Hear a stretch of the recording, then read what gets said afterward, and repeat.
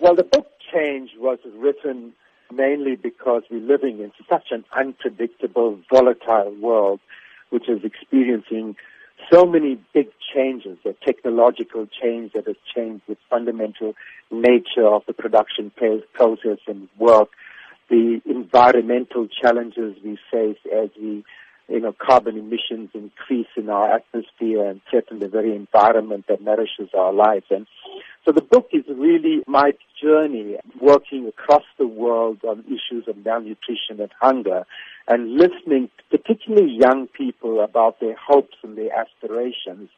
And I sort of try to give voice to the many people in our country and the world who feel they are not being listened to. That's interesting, especially when you talk about change and how change is happening everywhere. But not everybody seems to be ready to embrace change. How is that perhaps positioned in your book? Well, I think change is very threatening to people. I mean, people in power, people who have done things in a particular way over most of their lives. And so change is usually feared by people. But the reality is that the world is changed. We are living in the 21st century.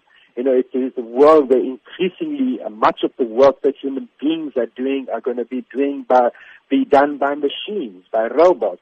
We are living in a world where increasing inequality between the rich and the poor is growing to a point where, it is threatening the very social fabric of our society, like we see in South Africa. But I think change is inevitable.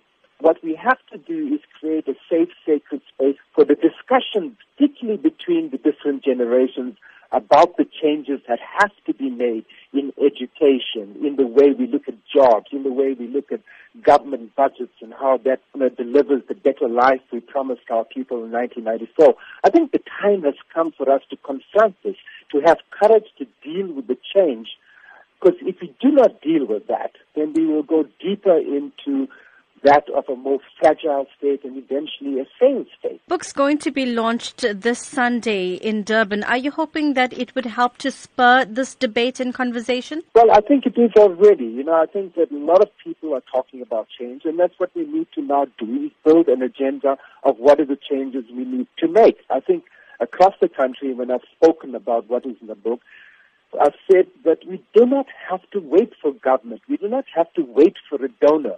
Communities are able to build their own futures, to build their own pathways of hope and opportunity.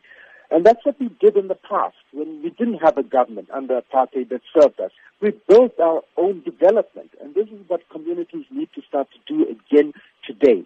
Stop waiting for others to do things for us. We need to do things for ourselves.